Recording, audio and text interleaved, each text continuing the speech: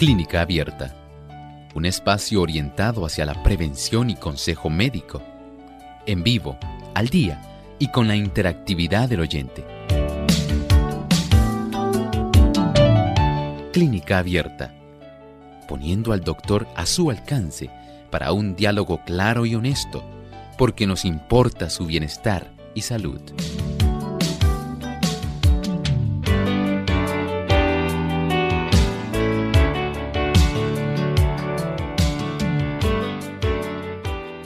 ¿Cuántas cosas pensamos relativas a nuestra salud que nos preocupan?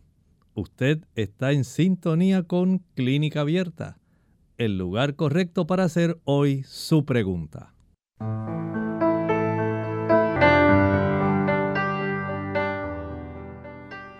Bienvenidos amigos a este programa de Clínica Abierta, en esta edición donde precisamente usted puede hacer su consulta. Hoy es el día donde usted puede realizar mediante vía telefónica o sencillamente a través de las redes. Puede utilizar nuestro chat para contactarnos y tener esa hermosa oportunidad de que le podamos contestar mientras esté a nuestro alcance aquellas preguntas relativas a la salud que son importantes para usted. Por eso hoy estamos con este deseo de poder ayudarle.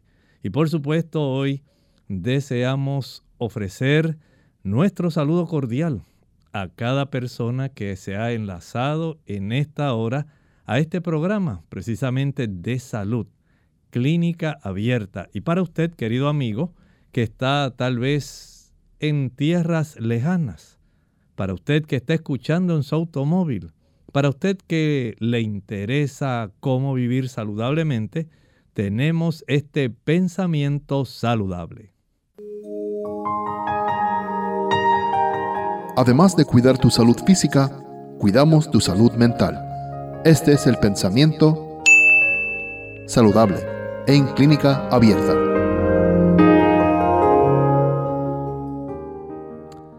Dios nos ha dotado de cierto caudal de fuerza vital. Nos ha formado también con órganos adecuados para el cumplimiento de las diferentes funciones de la vida y tiene dispuesto que estos órganos funcionen armónicamente. Si conservamos con cuidado la fuerza vital y mantenemos en buen orden el delicado mecanismo del cuerpo, el resultado será la salud. Pero si la fuerza vital se agota demasiado pronto, el sistema nervioso extrae de sus reservas la fuerza que necesita y cuando un órgano sufre perjuicio, todos los demás quedan afectados. No podemos abusar de la naturaleza. Dios nos ha concedido ese caudal que usted está administrando a lo largo de su vida. Usted tiene que comprender que la vitalidad que usted tiene no es eterna. Sencillamente usted la está administrando. Y puede usted tal vez agotar demasiado pronto al tener un estilo de vida que consuma esa cantidad de energía vital. Trasnocharse, tener una vida sedentaria, no ejercitarse, el comer aquellos alimentos que aumentan la cantidad de radicales libres que dañan el ADN de sus células y envejecen prematuramente su cuerpo. Son algunas de las causas. El tomar café, el utilizar drogas ilícitas, todo eso va a traer un desplome, va a sustraer una gran cantidad de esa energía vital que necesitamos administrar a lo largo de nuestra vida. Piénselo.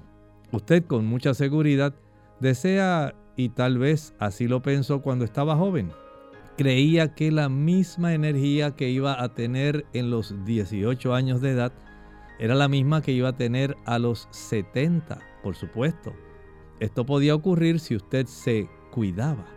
Pero si usted no se cuidó, usted descuidó su salud y ha vivido de una manera no saludable, lamentablemente no va a tener en este momento la misma energía vital y sus órganos, sus tejidos se han envejecido con antelación. Usted ha perdido vitalidad y ahora lamentablemente no puede tener la misma energía que tenía a los 18 años. Por supuesto, esto se refleja en su estado de salud actual. De tal forma que si usted aún en esta etapa de la vida en que se encuentra quiere conservar la energía vital que le queda y la quiere administrar sabiamente, lo puede hacer. No permita que se agote demasiado pronto. Deseamos que usted pueda tener un beneficio real en su vida. Aprovéchelo, está a su alcance. Y por eso tenemos este programa, Clínica Abierta, donde usted puede hacer su pregunta y puede contactarnos a través de algunos de nuestros teléfonos que tenemos a su disposición. Queremos verlos en pantalla para poder refrescar en nuestro público oyente. Tenemos en los Estados Unidos el 1-866-920-9765. Para aquellas personas que están en otros países, digamos que usted está en Centroamérica, Suramérica, o que está en otro lugar donde desea contactarnos aquí en el Caribe, usted lo va a hacer llamando al 787-763-7100 o al 787-282-5990. Claro, si usted reside aquí en Puerto Rico, usted llama al 787-303-0101 y con mucho gusto podemos contactarlo. Y bien, vamos entonces aquí a nuestro chat y en nuestro chat tenemos ya algunas consultas que queremos compartir con ustedes y tenemos a Mario. Mario nos dice: buenos días, doctor, le escribo desde Bolivia. Mi hijo de 9 años le detectaron un quiste tirogloso debajo del mentón. Quisiera saber si hay tratamiento natural, cuál es y si tiene que pasar por el quirófano. Bueno, estos quistes tiroglosos, justamente como usted lo está mencionando, en realidad están cerca de la base de la lengua. Y en esta área, pues es algo sumamente difícil que haya algo natural que pueda deshacer ese tipo de quiste. Sin embargo, usted lo puede probar en esa área si el abultamiento es bastante notable hacia el exterior, porque en ocasiones esos quistes se desarrollan un poco más internamente, que no son tan visibles. Pero sí es ya bastante evidente que básicamente se puede observar desde el exterior y usted quiere aplicar una cataplasma que se componga de linaza con carbón. Mezclado este tipo de producto y cantidades iguales, digamos unas 3 cucharadas de linaza, 3 cucharadas de carbón, lo va a mezclar con un poco de agua tibia. Eso va a dar lugar a que se desarrolle una pasta. Esa pasta en sí es la cataplasma. Aplíquela directamente sobre la zona del quiste, cúbrala con algún tipo de papel plástico elástico. Y de esta manera puede usted facilitar que esa cataplasma quede adherida a la piel de esa zona. Esto usted lo puede practicar, si tiene oportunidad también, y puede poner un vendaje elástico que sujete suavemente, que no vaya a apretar esa zona del cuello y pueda fijar esa cataplasma, sería mucho mejor. Esto lo puede hacer durante el día por 4 o 6 horas y vea cómo evoluciona este tipo de quiste. Sin embargo, si usted nota que no hay ningún tipo de reducción, no hay ningún tipo de beneficio, entonces debe someterse al quirófano. Este tipo de alternativa es generalmente la más común para esta situación. Muy bien, y desde aquí entonces vamos directamente a la siguiente que tenemos de Penélope López. Ella dice: ¿qué medicina natural puedo tomar para la vesícula? En realidad no nos ha comentado qué situación tiene en la vesícula. En ocasiones puede estar inflamada, puede tener colecistitis, en otras ocasiones puede tener cálculos dentro de la vesícula, colelitiasis. Y en otras ocasiones puede tener el cálculo y puede estar inflamada. Así que hay situaciones que pueden ser un poquito curiosas. A veces se pueden desarrollar algunos pólipos dentro de la vesícula. Y en esos casos, pues, tenemos que saber diferenciar qué está ocurriendo. En términos generales, si usted desea tener una buena salud de la vesícula, mi recomendación es aprenda a comer sin tener que elevar la cantidad de colesterol que está contenida dentro del líquido biliar, que es el que almacena la vesícula. A mayor consumo de leche, mantequilla, yogur, queso, carne blanca, carne roja, pescado y huevos, mayor es la cantidad de moléculas de colesterol que van a estar nutriendo los líquidos biliares. Esencialmente, casi toda la composición de los líquidos biliares lo ocupan las moléculas de colesterol.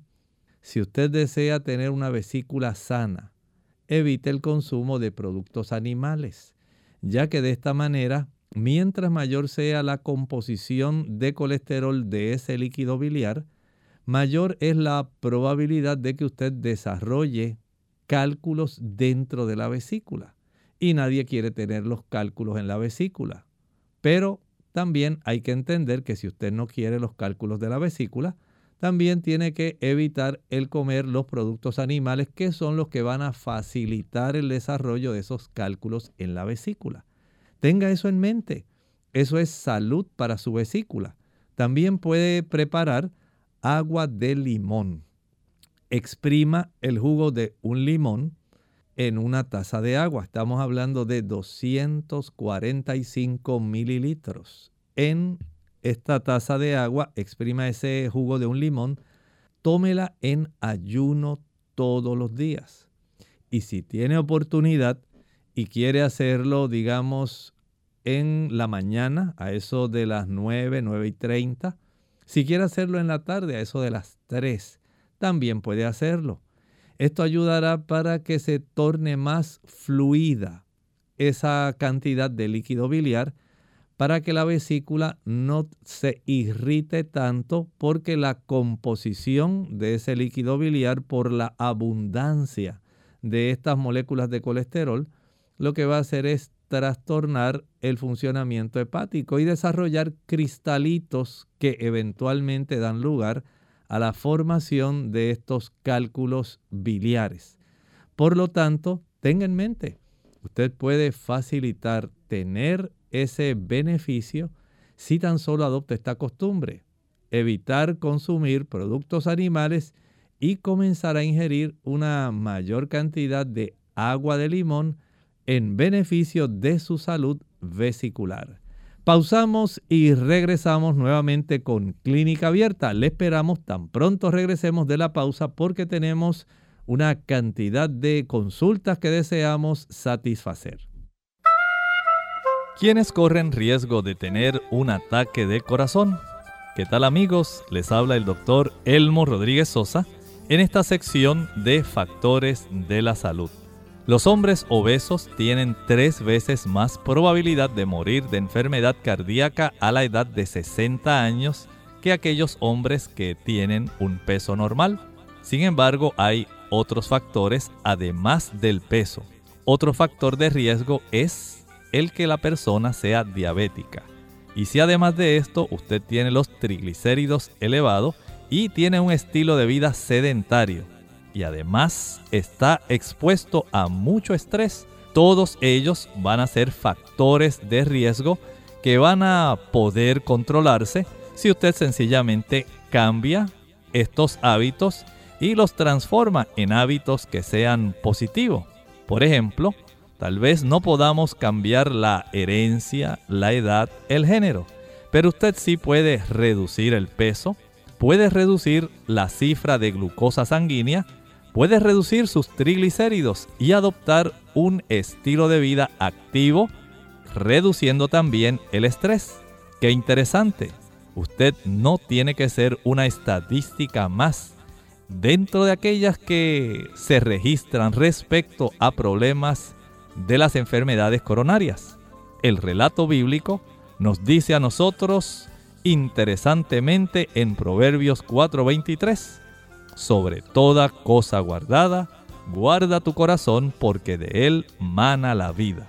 Esta cápsula de salud llegó a ustedes por cortesía del Ministerio de Salud de la Iglesia Adventista del Séptimo Día. La china es una de las frutas con mayor poder curativo. Es rica en sales minerales, en vitaminas especialmente la C, y ayuda a resistir la fatiga y las infecciones. Además, favorece la fijación del calcio, promueve una buena digestión, fortalece los capilares y el sistema inmunitario, reduce el nivel de colesterol en la sangre y ayuda a dormir mejor gracias a su aporte de vitamina B. También resalta su función depurativa, ya que su fibra regula el funcionamiento del intestino y su potasio normaliza la presión arterial. Sin duda, ya sea en jugo o como fruta, no debe faltar en tu nevera. Hola, soy John y te voy a compartir una historia. Hubo un tiempo en que mis amigos me decían el Grinch. Ya te debes estar imaginando por qué, ¿verdad? Todo comenzó cuando tenía unos 5 años de edad. Amaba la Navidad y tener esa sensación de esperar a Papá Noel y, ya sabes, destapar el tan anhelado regalo.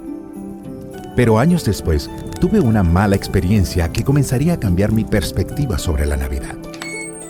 Descubrí que los regalos me los daba papá y no él. Fui creciendo y conmigo mi apatía frente a esta celebración. Mientras ellos se reunían a cenar, yo la pasaba en mi cuarto y en mi mundo. Tiempo más tarde, en mi juventud, sí me gustaba la celebración, pero lejos de casa y de la tradición del consumismo. A mis 30 años de edad, estaba muy ocupado de aquí para allá, trabajando mucho, y la Navidad para mí era una reunión social más, como las que tenía en mi trabajo. Pasaron los años, conocí a mi esposa, tuvimos 2 hijos, y aún así mis pensamientos sobre la Navidad seguían siendo lo mismo. Decía yo, viene el tiempo donde la gente gastará su dinero sin sentido. Habrá más tráfico en las calles y el ruido en toda la ciudad será insoportable. Todo esto se mezclaba con mis pocas ganas de reunirme con personas que veo solo una vez al año. Gritaba dentro de mí, no le encuentro sentido a la Navidad. Pero un día, mientras miraba por la ventana y en medio de una fuerte lluvia, vi a un extraño que estaba en la calle. De repente apareció un vecino y lo invitó a pasar a su casa. Le dio abrigo y cenó con su familia. Después yo, un poco inquieto, me le acerqué y le pregunté, ¿qué te motivó a hacer todo esto? Y él me respondió, porque es Navidad y Jesús lo haría. A partir de ese día comencé a comprender que el verdadero significado de la Navidad es el amor. Amor que no solo se despoja de lo suyo, sino que se entrega hasta lo sumo. Amor que trajo un regalo a la humanidad llamado gracia y que tiene un valor incalculable. Amor que no solo se manifiesta en una época del año, sino que sigue haciendo eco hasta la eternidad. Amor que un día se hizo carne en un pesebre y que hoy quiere nacer en tu corazón. Celebremos la verdadera Navidad. Celebremos que Jesús nació. Celebremos que Él nos amó.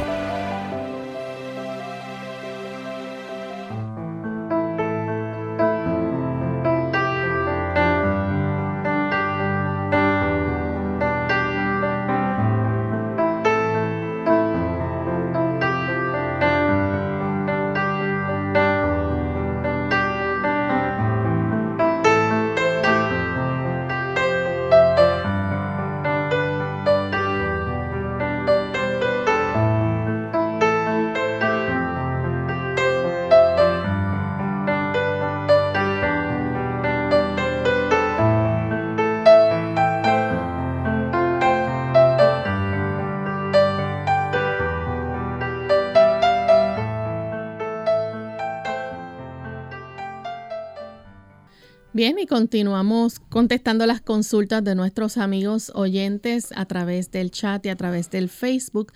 Pedimos disculpas ya que nuestras líneas telefónicas tenemos problemas técnicos en este momento, pero están trabajando en ello. Tenemos también a nuestra amiga Sandra Hernández. Ella dice en cuanto a la salud de su esposo, que comenzó con un dolor en el talón. El doctor le dijo que era fascitis plantar. Ella pregunta si eso se cura. Dice que sus dolores a veces están muy intensos. Bueno, todo depende del tiempo que se permanezca esta inflamación. Esta inflamación es una inflamación de la fascia, un tipo de tejido que tenemos que envuelve prácticamente la región de los músculos que están flexionando los dedos del pie. Los extensores los tenemos en el dorso del pie, pero estos flexores tienen, vamos a decir, más externamente ese tipo de tejido especial que cubre esa área y se inflama. Esto es muy frecuente que se desarrolle este tipo de inflamación, y para esto lo mejor es sumergir los pies en el agua más caliente que usted pueda durante 30 segundos. Luego la saca de ese envase con agua caliente, digamos que tiene aproximadamente 1 o 2 galones de agua caliente, pero debe tener otro 1 o 2 galones de agua fría con hielo. Sumerja en el agua caliente 30 segundos y en el agua fría 10 segundos. En el agua caliente 30 segundos, en el agua fría 10 segundos. Esto lo va a hacer de esta manera alternada por unas 20 ocasiones. Esto ayuda a reducir esa molestia. Hay otras personas que utilizan otro procedimiento. Consiguen, digamos, una botella plástica de esas de tomar agua y le añaden, la llenan 2/3 partes de la botella, la congelan, y esta agua, una vez congelada, usted pone la botella en el piso y con la planta del pie afectado, usted utiliza esa botella para rodarla con la planta del pie hacia el frente y hacia atrás, hacia el frente y hacia atrás, de tal manera que esa agua congelada, el frío que está ahí contenido, va a ayudar junto con el masaje que usted le da mientras usted desliza hacia enfrente y hacia atrás esa botella, y puede tener el beneficio de una reducción del dolor de esa área. Las damas se recomienda que puedan reducir la altura de los tacones. No que necesariamente queden con un zapato plano ni queden descalzas, pero con un tacón de una elevación que sea intermedia. Esto puede ayudar muchísimo para dar alivio a esa zona. Ella tiene 3 cosas que debe hacer para ayudarse a aliviar este problema. Bien, tenemos entonces a Antonio, que desde Humacao se comunica y nos pregunta qué es bueno para el picor en la piel. Bien, las causas del picor en la piel son diversas. Algunas personas pueden tener escabiasis, otras personas pueden tener sencillamente problemas de irritación. Puede ser por algún químico, algún perfume, puede ser por el contacto de alguna prenda.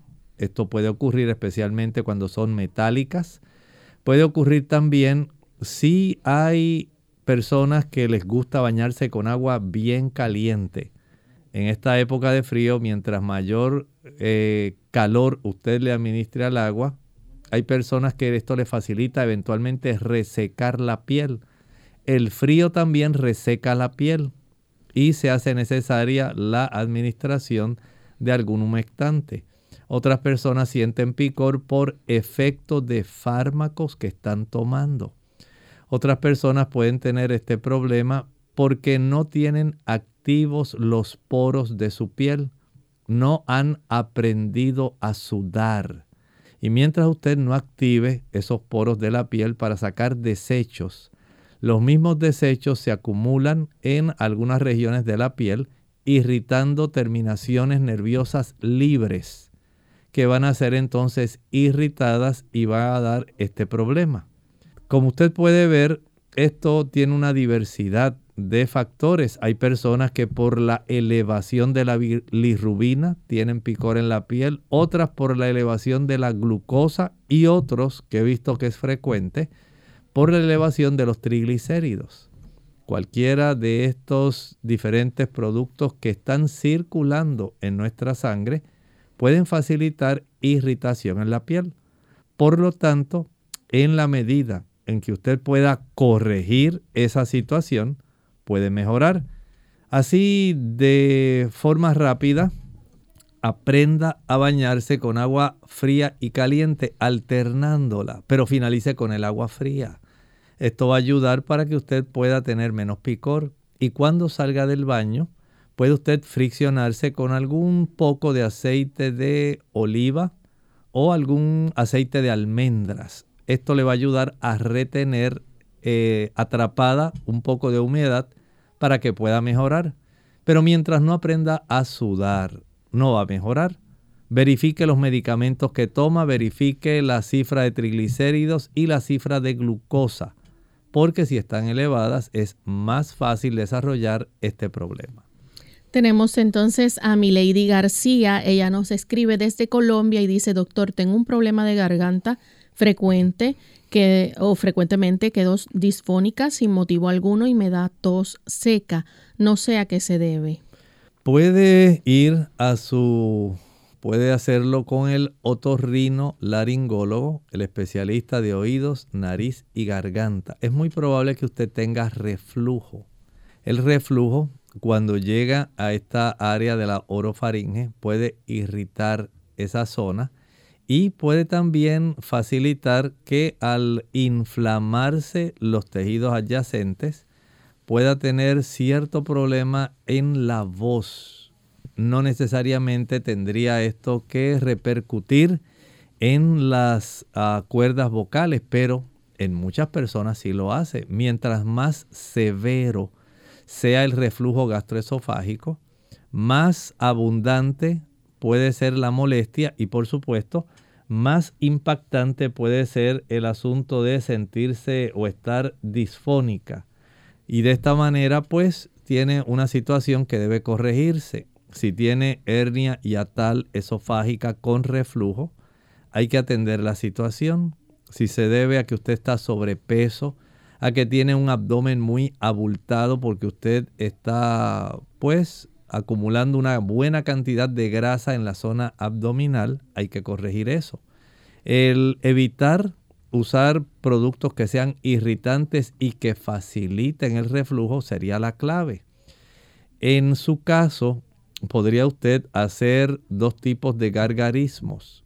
Uno puede ser de la hoja de la salvia, Salvia officinalis. Esto ayuda para la región de la inflamación orofaringea. También puede utilizar una combinación de 2 cucharaditas de carbón activado con media cucharadita de sal disueltas en media taza de agua tibia. Con esto puede también practicar gargarismos para ayudar a reducir la inflamación. Pero si su problema es por reflujo, mientras usted no haga ajustes en la calidad de alimentos que consuma y mientras no utilice algún producto antiácido, no va a tener mejoría real. La siguiente consulta la hace Sandra Hernández. Ella nos escribe, esa ya la habíamos contestado. No sé si nos permiten ver la siguiente. Ok, Joana Rivera, ella nos dice: ¿a qué se debe que se le entumece o adormece la lengua, la palma de las manos y le da escalofríos en la cabeza, generalmente el lado derecho? Bueno, entumecimiento en la lengua, en la palma de las manos. En realidad habría que indagar qué está sucediendo con esa circulación porque no es normal que esto esté ocurriendo. No sabemos si usted en esa área, en su cuerpo, pudiera haber algún tipo de estrechez, si a nivel cervical pudiera haber algún tipo de irritación a zonas del plexo cervical. O sea, es una situación sumamente curiosa. En ocasiones puede haber un tipo de cuadro similar en algunas personas que tienen deficiencias del grupo B, que se afectan varios grupos de nervios. En realidad está curioso si este asunto persiste a pesar de usted tomar un suplemento de grupo B que tenga B1, B2, B3, B5, B6, folatos y B12. Si usted toma tan solo un frasquito y usted no ve mejoría de esta situación, vaya a su médico cuanto antes. Bien, tenemos entonces otra consulta, pero vamos a hacer nuestra segunda y última pausa y cuando regresemos seguimos contestando más preguntas.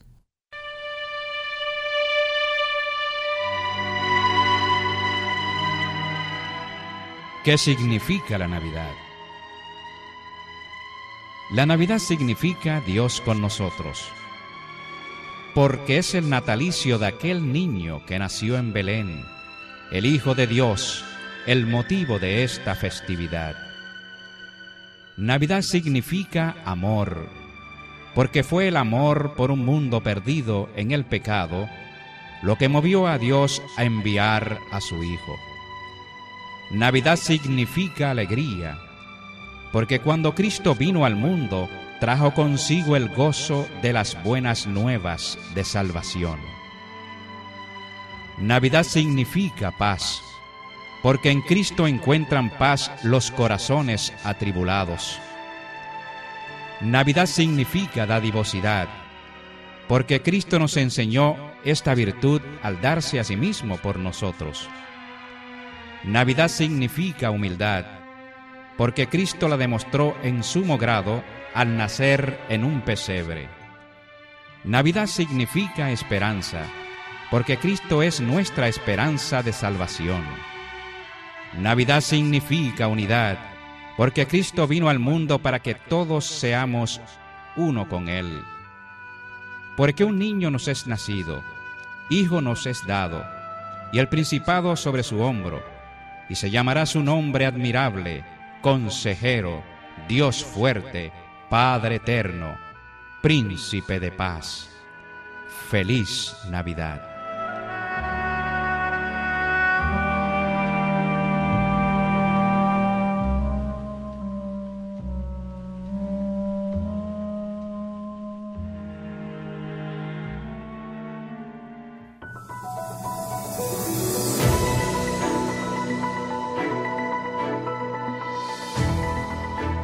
El alimento que combate enfermedades. Los cereales, las frutas carnosas, las oleaginosas y las legumbres constituyen el alimento escogido para nosotros por el Creador. Preparados del modo más sencillo y natural posible, son los comestibles más sanos y nutritivos. Elena G. de White, Consejos sobre el régimen alimenticio, página 433.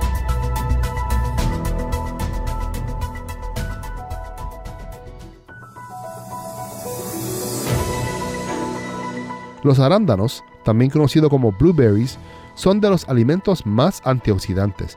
Protegen de las infecciones y mejoran la circulación.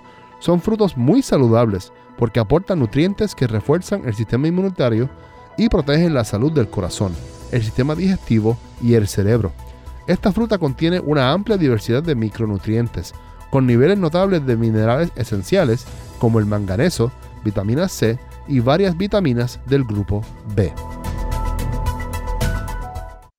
Clínica Abierta. Ya estamos de vuelta en Clínica Abierta, amigos, y continuamos contestando consultas. En esta ocasión tenemos a Mari de la República Dominicana. Ella dice: doctora, a mi hijo le salió positivo la prueba de coloración gran malacesia.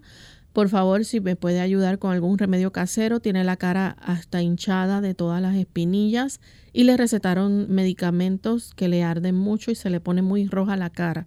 Además, quiero saber qué es eso. Ella nos escribe de la República Dominicana. Sí, nos escribe de la República Dominicana. La malacesia furfur, ese es un tipo de hongo que afecta superficialmente. En algunas personas afectan más otras variantes que no necesariamente, como el tipo de la tiña. Pero la malacesia furfur puede afectar en realidad áreas faciales, no necesariamente tiene que ser la causa del acné. Más bien pueden coexistir el acné, que viene siendo más bien una infección bacteriana, y puede coexistir en la superficie con la malacesia. Lo único es que cuando él se rasca, el picor que le causa la malacesia puede facilitar que entonces se infecte y pueda desarrollar estos comedones y pequeños abscesos que constituyen en realidad el acné. Aquí lo mejor que podemos hacer para poder ayudar a ambas situaciones, primero, trate de conseguir un jabón que sea neutro. Va a utilizarlo, digamos, un jabón de bebé. Ese jabón neutro con un poquito de agua tibia ayuda para que cambie la calidad de la química de la piel, lo más superficial. En realidad la química de la piel está dada por lo que nosotros comemos prácticamente. He observado que a mayor consumo de productos derivados de las harinas blancas, harinas refinadas, digamos los productos como la pizza, las galletas blancas, el pan blanco y el consumo de queso, que aunque no es un producto derivado de la harina, se facilita el que se puedan desarrollar hongos más fácilmente en la piel. Así que esa combinación de harina blanca y queso como una pizza, consumir esto frecuentemente facilita que se desarrollen cambios químicos en la piel superficial y esto da lugar a que la microatmósfera de la piel, porque tenemos una atmósfera alrededor de nuestra piel, sea diferente. Eso facilita las infecciones en la medida en que debilitamos ese ambiente que rodea, que está en la superficie de nuestra piel. Entonces podemos dar lugar al desarrollo de hongos y de bacterias generalmente. En este caso, después que lave con el jabón neutro y agua tibia, aplique una cantidad de limón puro. El limón puro ayuda para que se impida la infección del acné, comienza a corregir y cambia el pH de la superficie de la piel. De esta manera se le hace más difícil a la malacesia poder seguir desarrollándose en la superficie de la piel. Por supuesto, esto requiere que cambie su forma de comer, porque aunque tenga el jabón neutro, esté utilizando este producto de limón puro, no va a ser suficiente. Hay también que una vez ya haya aplicado el limón, recuerde que en las áreas donde hay acné, con un hisopo, con un cotonete, con un Q-tip, con un palito con algodón, va a aplicar aceite de melaleuca. Ese aceite lo va a dirigir exclusivamente a las áreas donde tiene el acné. Pero si él realizara cambios en su estilo de alimentación, sería mucho mejor. A mayor consumo de grasas saturadas, estamos hablando de los productos de origen animal que son altos en grasas saturadas, leche, mantequilla, yogur, queso, carnes y huevos. Mayor es la probabilidad de desarrollar acné. Mientras mayor sea el consumo de frituras, mayor es el acné. Mientras mayor sea el consumo de chocolate, mayor es el consumo del acné. El desarrollo del acné, disculpen. Y de esta manera podemos decir que esa es la parte de la alimentación, pero también el exponerse al aire libre y al sol ayuda para que se pueda fortalecer la piel y se reduzca la cantidad de infecciones. Y les recomiendo mucho ir al mar, aunque estamos en una época fría aquí en el trópico, el agua del mar está mucho más fría, pero usted puede conseguir agua marina y con esa agua marina envasarla, refrigerarla, no la deje afuera porque se descompone, se pudre. Usted utiliza esa agua para usted lavar la piel y tiene un efecto muy adecuado, especialmente cuando hay hongos y para evitar el desarrollo de infecciones. Tenemos entonces a Elena Ramírez. Ella también es de la República Dominicana. Dice que una persona, un caballero de 49 años, dice sin mareos ni pérdida de conocimiento, las piernas le fallan, se ha caído 2 veces, él mismo se para, está preguntando qué puede recomendar. Le recomiendo que lo lleve al neurólogo. Hay que determinar si está sufriendo algún tipo de lesión en la zona del cordón espinal, lesiones desmielinizantes que pueden estar desarrollándose y están facilitando este problema. Eso no se diagnostica sencillamente. Hay estudios de imágenes como resonancia magnética, tomografía computarizada para ayudar en este tipo de proceso. Así que vaya a su médico de confianza y explíquele lo que usted nos está planteando. Tenemos un anónimo desde España, nos escribe y dice: doctor, necesito que me ayude con algo natural porque me han indicado unas cápsulas para la incontinencia. Su nombre es Mictonor y me ha causado una molestia al orinar y no sé qué hacer. También tengo resequedad vaginal, espero que me pueda ayudar. Este asunto de la incontinencia en las damas pudiera mejorar si usted aprende a practicar los ejercicios de Kegel. Estos son ejercicios donde usted aprende a fortalecer el piso pélvico y de esta manera se evita la incontinencia. ¿Cómo se hacen estos ejercicios? Vaya usted al baño, comience a orinar y mientras esté orinando, voluntariamente trate de cortar el chorro de orina. Usted trate de trincarse de tal manera que usted corte el chorro de orina, relájese para que continúe nuevamente cayendo el chorro. De esta manera usted va a identificar los músculos que tiene que contraer y esto usted lo puede practicar sin necesidad de tener que estar orinando y trincándose.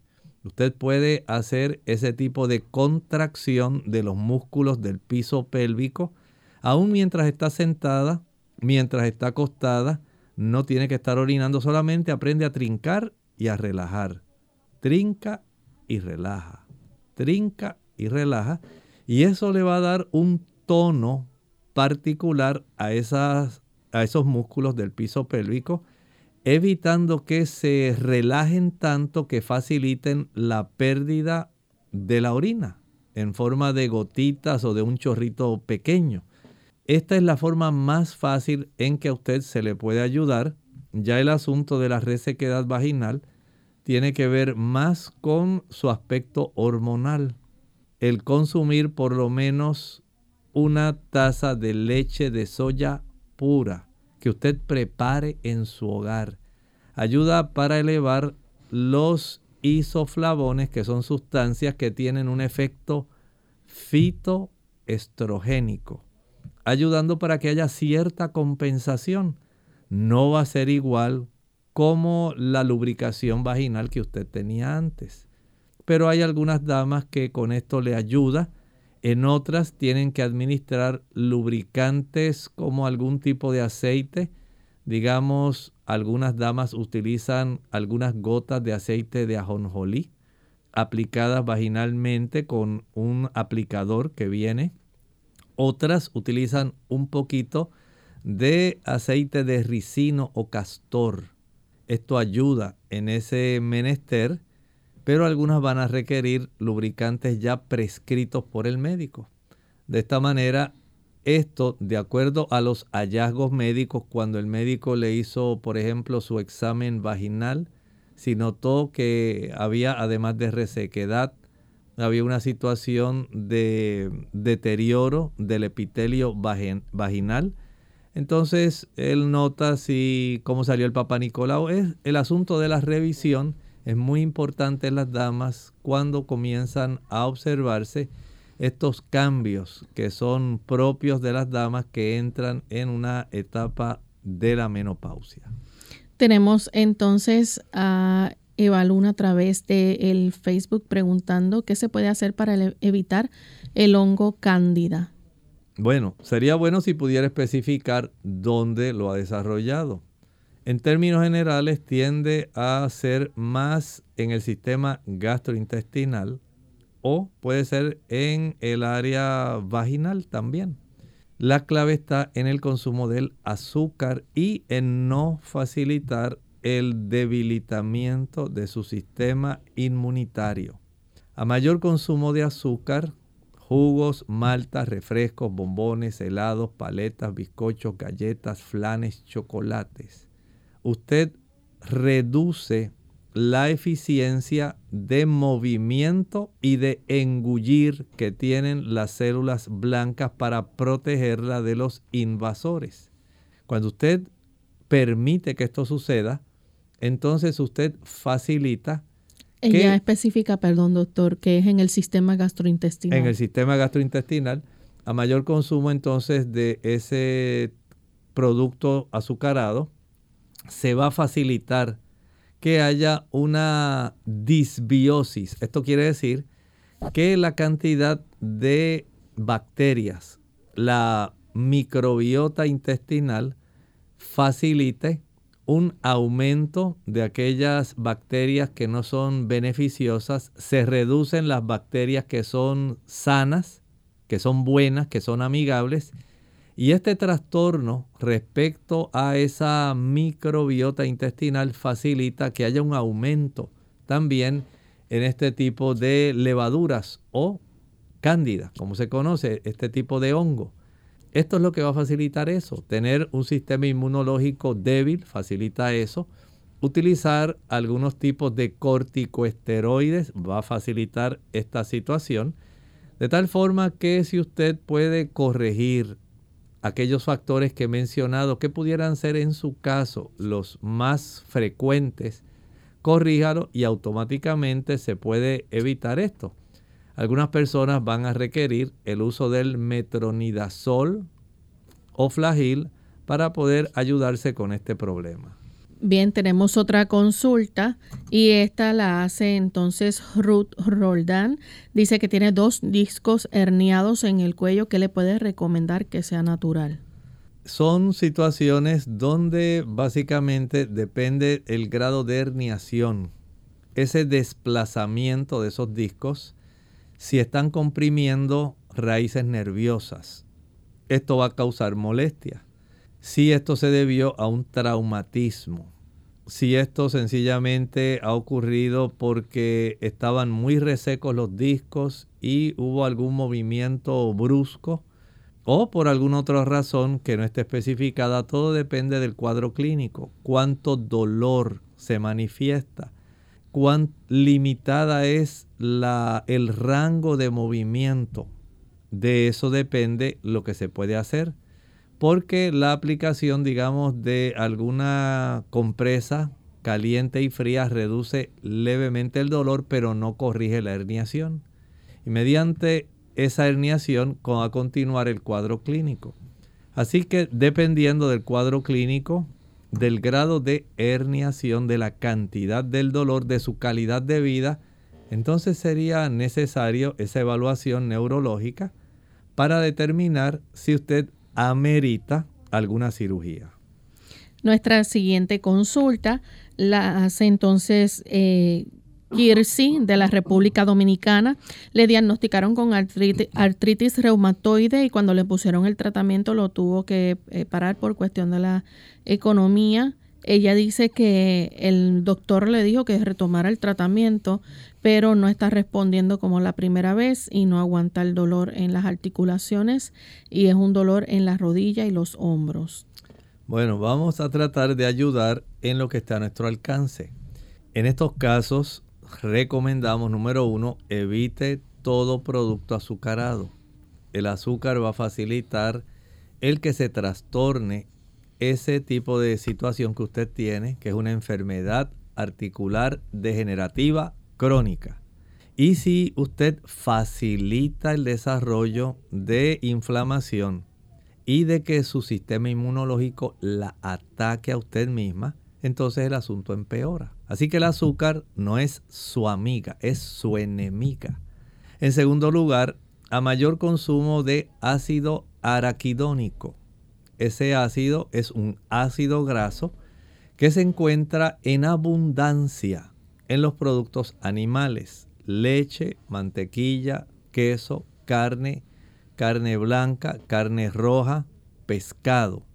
A mayor consumo de esos productos, mayor es el proceso inflamatorio, porque ese ácido araquidónico, el cuerpo lo convierte en eicosanoides, que a su vez convierte en prostaglandina E2, que facilita la inflamación y que facilita que el sistema inmunológico se mueva, en su caso, hacia áreas articulares para lograr hacer daño.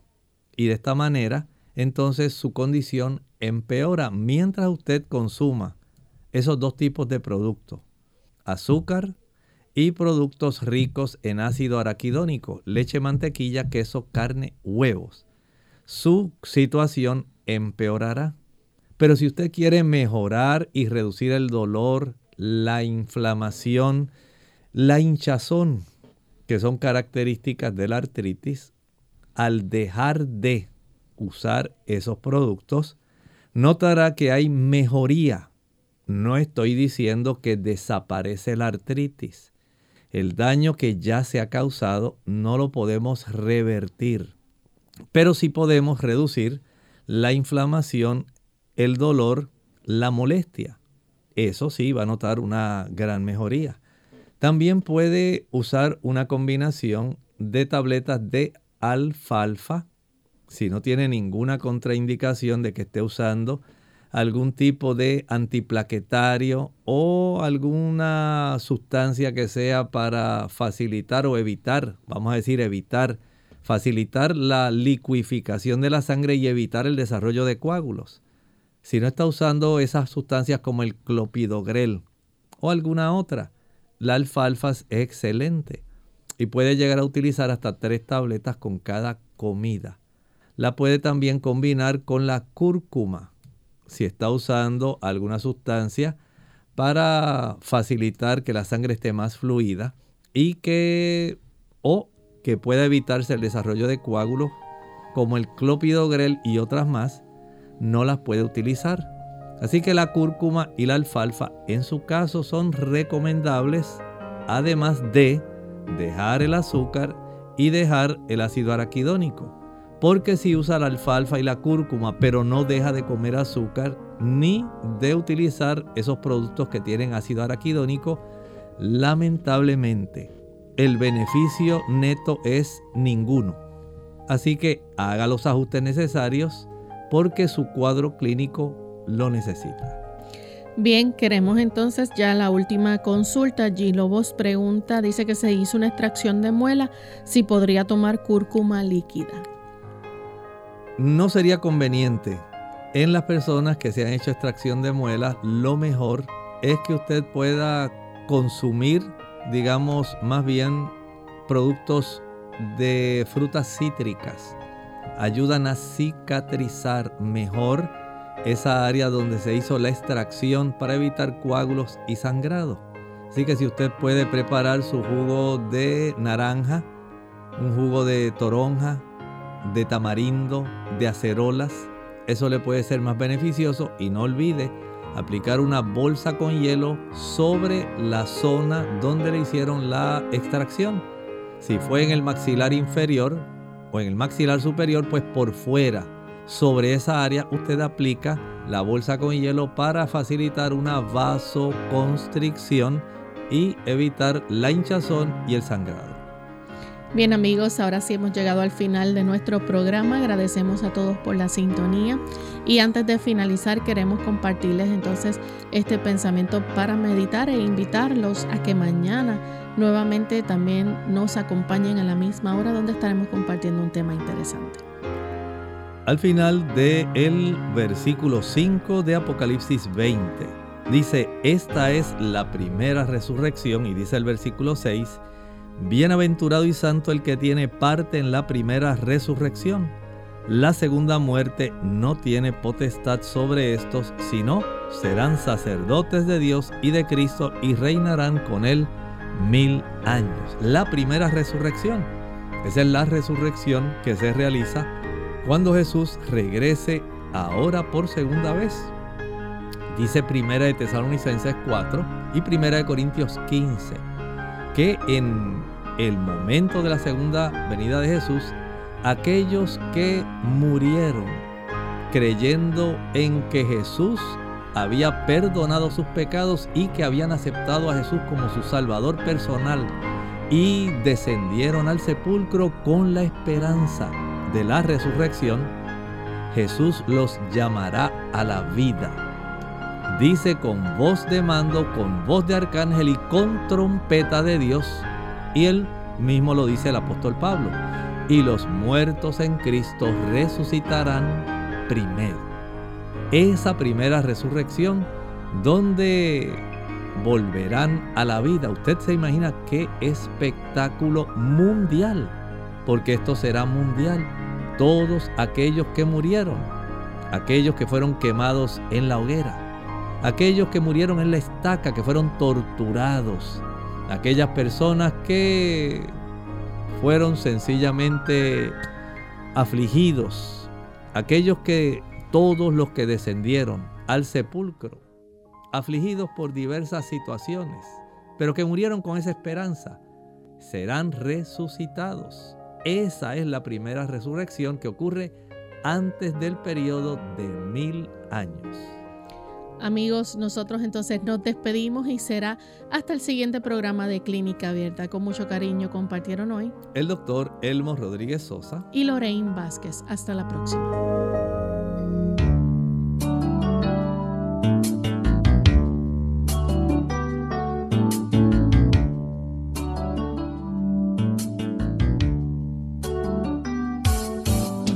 Clínica Abierta. No es nuestra intención sustituir el diagnóstico médico. Antes de poner en práctica cualquier consejo brindado en este programa, usted debe consultar con su médico. Hasta la próxima.